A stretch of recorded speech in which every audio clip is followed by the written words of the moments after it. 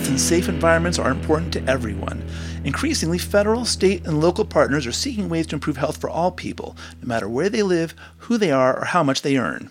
In this podcast miniseries, APT staff sit down with health leaders from Massachusetts, Minnesota, and the Pueblo de San Ildefonso to discuss their ideas on health equity, including challenges, new improvements, and next steps for their respective programs and communities. In this episode, APT's Sarah Galanowitz talks to Erin Flicker of Minnesota's Department of Health and Human Services. I'm really excited to be joined today by Erin Flicker, who is the co-lead for APT's work in the state of Minnesota on our HCBS Access contract. Erin is a supervisor within the Minnesota Department of Human Services, which is the agency for the Minnesota Medicaid program. Hi, Erin. Thanks so much for joining me here today. Yes, thank you for having me. So I know from our time working together that promoting health equity, especially among historically underserved populations, is a core goal for Minnesota Medicaid program.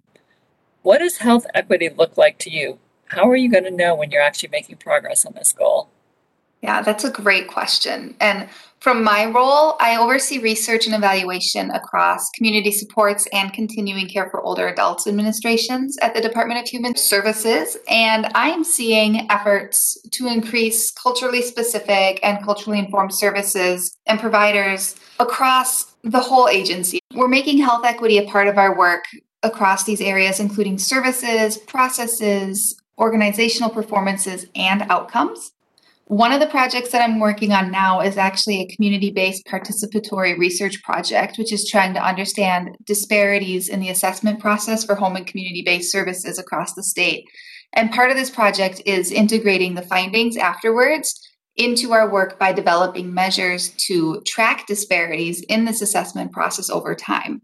And what we've learned throughout this process actually is we don't know exactly what the outcomes are that we're trying to achieve yet, because we're trying to do things a little differently this time. Unlike in the past, we're not doing it for the purposes of outcomes per se.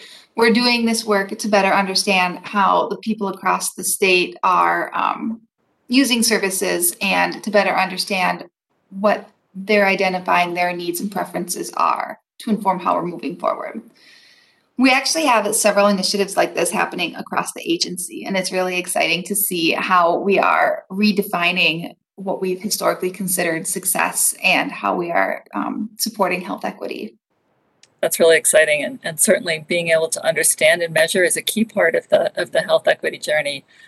Are there some key strategies that the Department of Human Services is pursuing to pursue equity and reduce disparities in its Medicaid programs outside of the ones that you've already mentioned? Yeah, we are working to embed an anti-racist and equity lens across our policies and decisions and behaviors on the whole. So I'm trying to think, an example of this would be incorporating an equity analysis into decisions that we're making. We do equity analyses of the policies that are being proposed. We're reviewing existing policies and practices through this same equity analysis to make sure that we are considering all aspects of policies and the impact they may have. Another example is, like I mentioned, this evaluation I was working on before, we formed a community advisory board as part of this project. And this is a practice that's happening more and more as we're engaging with communities across the state. And this community advisory board was an integral part of the process. We were able to bring our quantitative data to the board to help us better understand and interpret what we thought we were finding. They've also been able to guide next steps in our project. A third option would be that we are making demographic data more available to policy experts across the state, so they can use it not only when they're making really big changes like legislative proposals, but also in their everyday work. These are showing up as, we have a demographics dashboard that's publicly available that people can access across the state. And then we have public performance measures as well, so that our partners, counties, tribes, providers, other advocates, they can access this data as well and use it in their work as we're coming together to try to create meaningful policy to support people. I'm really intrigued by your demographics dashboard. How do you find use of the dashboard? Is it a lot of uptake for the information that's there? I'm finding that once people become aware of it, it is used very regularly. I think that we still have some work to do as far as spreading awareness that the dashboard does exist, and much of that data that we get asked for regularly is available for anyone who has access to the internet to be able to look for and review for the past 5 years. And so folks who know about it definitely use it. That's great. Yeah, certainly access to information is a key first step in the whole journey towards equity. Yes. Speaking of dashboards, we at Aptiv had the opportunity to work closely with DHS in the last several years to measure access to Medicaid, home and community-based services, including access to critical services, developing the dashboard, developing indicators, really trying to bring that information as a tool to state staff. How do you see this collaboration that we've had over the last several years supporting DHS's equity strategy? Yes, and I know we've really appreciated the dashboard that was designed with APT. It's interactive, and it's really a great way to enable our program staff to see trends over time in a really nuanced way, where we can look at differences that are happening across the state as a number of different measures instead of just looking at one measure, such as utilization. So that's been a fantastic addition to the work that we can offer our program and policy staff. But I think that you've really done a lot in supporting us to find those quantifiable indicators of access. And once we have those quantifiable indicators, we can uncover more service access disparities and look at the impact that our policy and program changes have, both over time, but also by geographic areas, which is something that's really important in our state. There's some significant differences in rural versus urban areas as far as who's being served with different programs and what service needs may be. Yeah, that's a good point. Those geographic disparities are an important part of the whole health equity conversation, and we've really enjoyed partnering with you and the advisory panel to think about what are the key subpopulations, what is the important way to filter the data to try to uncover some of these, discrepancies, and then use that as a basis for figuring out what are the interventions to achieve equity. Right. So, right. Just last question. We know that the journey to health equity is a long one. It's a process. What have been some of the challenges that you've encountered in this, or some of the successes and sort of lessons learned that you're carrying forward as you're looking to address equity issues across the state? First, I just wanted to name that I am really impressed with how much progress we've actually made on having conversations around equity.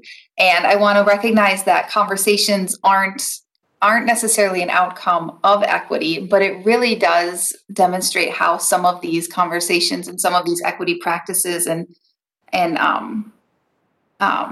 equity analyses have become a norm, and there's more of a willingness to lean into some of that discomfort for change. It's been really, really interesting to see the number of state employees that come to meetings prepared to discuss their interpretation of the equity analysis that we are doing. It's been really fantastic. And at the same time, I can say that we still have a ways to go with how we're doing the work. One example that comes to mind of a challenge is really having, in my role specifically, I run into this quite a bit. It's really having the right data to be able to understand that the nuance of the different communities across the state.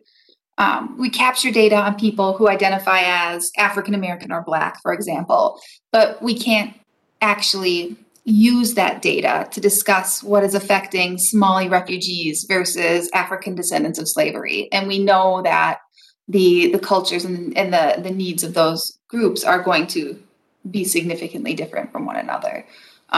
We are working right now on moving towards updating our demographic questions that we have for all of our state systems to reflect some of this more nuanced capturing of people's identities for race, ethnicity, and gender. And this is exciting work. We're partnering with community members. We've connected it to the community advisory board that I referenced earlier as well. So we're able to bring in communities across the state to work collaboratively to try to update our systems as much as we can, so we can better have an understanding of what it is specifically who it is rather specifically that we're working with and what it is that they may be needing more from us.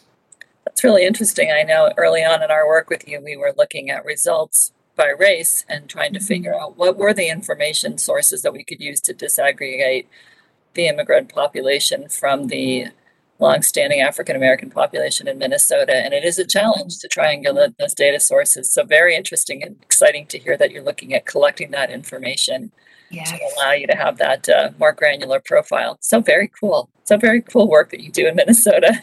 Yes, I love being a part of it. And I've very much enjoyed partnering with you and some of our processes as we're moving towards this. As have we. Thank you so much for taking the time to talk with me today. I really appreciate it and looking forward to our continued partnership.